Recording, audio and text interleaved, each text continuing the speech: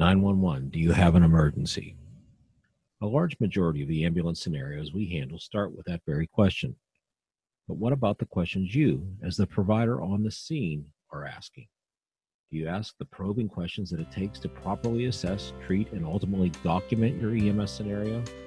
Let's find out in today's edition of the QMC Board and Caller.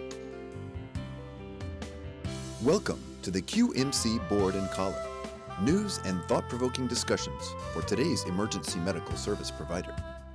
The Board and Caller podcast series is brought to you by QuickMed Claims, a national leader in emergency medical transportation revenue cycle management and reimbursement consulting. Now, your host for today's podcast, QMC's Director of Client Services, Gary Harvat.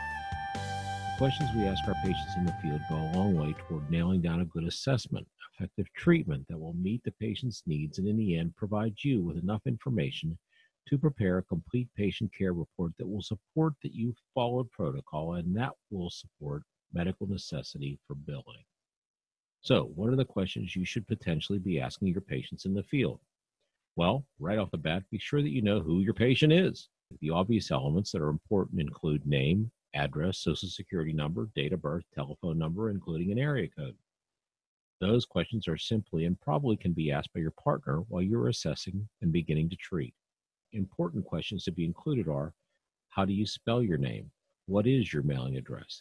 Can you please provide me with your social security number, date of birth, and a phone number where you can be reached in case our billing office has some questions.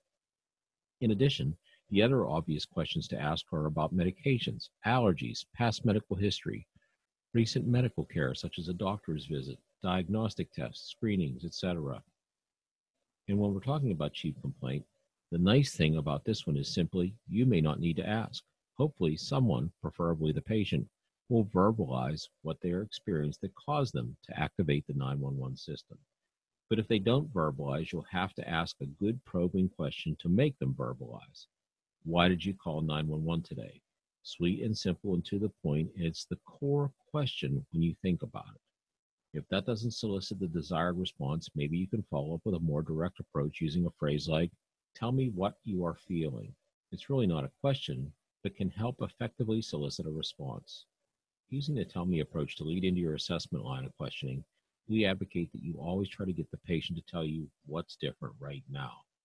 So tell me, what's different about how you feel today versus how you normally feel? Then follow with questions such as, let's make sure I understand what you said. Your headache progressively became worse not long after you awoke, and you're telling me this is the worst head pain you've ever experienced? On a scale of 1 to 10, how bad is that pain in your head? Is your vision blurry? Do you have any numbness or tingling in your neck, face, or arms? Not only are you effectively probing for what's going on in the patient right now, but you are simultaneously collecting enough information about how the patient feels on a normal day versus whatever they are experiencing right now.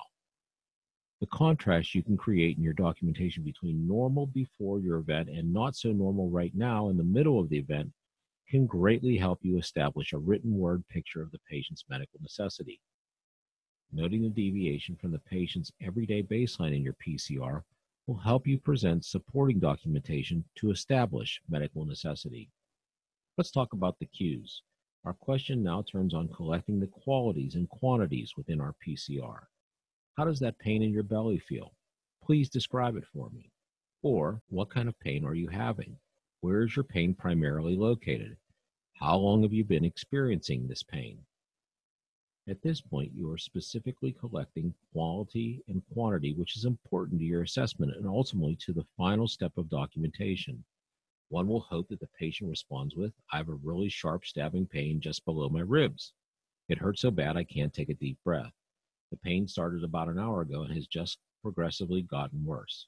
I rated at about a 9 on a 1 to 10 scale. It really hurts badly. Of course, this would be followed by your hands-on assessment and findings. But notice how you've been able to take the next step towards effectively assessing to find out what your treatment course of action will be.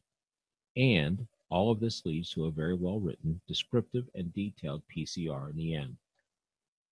Be sure to get in the habit of asking probing questions to glean specific, detailed information about why the patient felt the need to use the EMS system today. This applies to both 911 and routine runs. Gone will be the days of documenting generalities. We've spoken of this prior. The questions you ask in the field, coupled with the numbers and the clinical side of the equation, will enable you to create and file an effective PCR at the end of the run.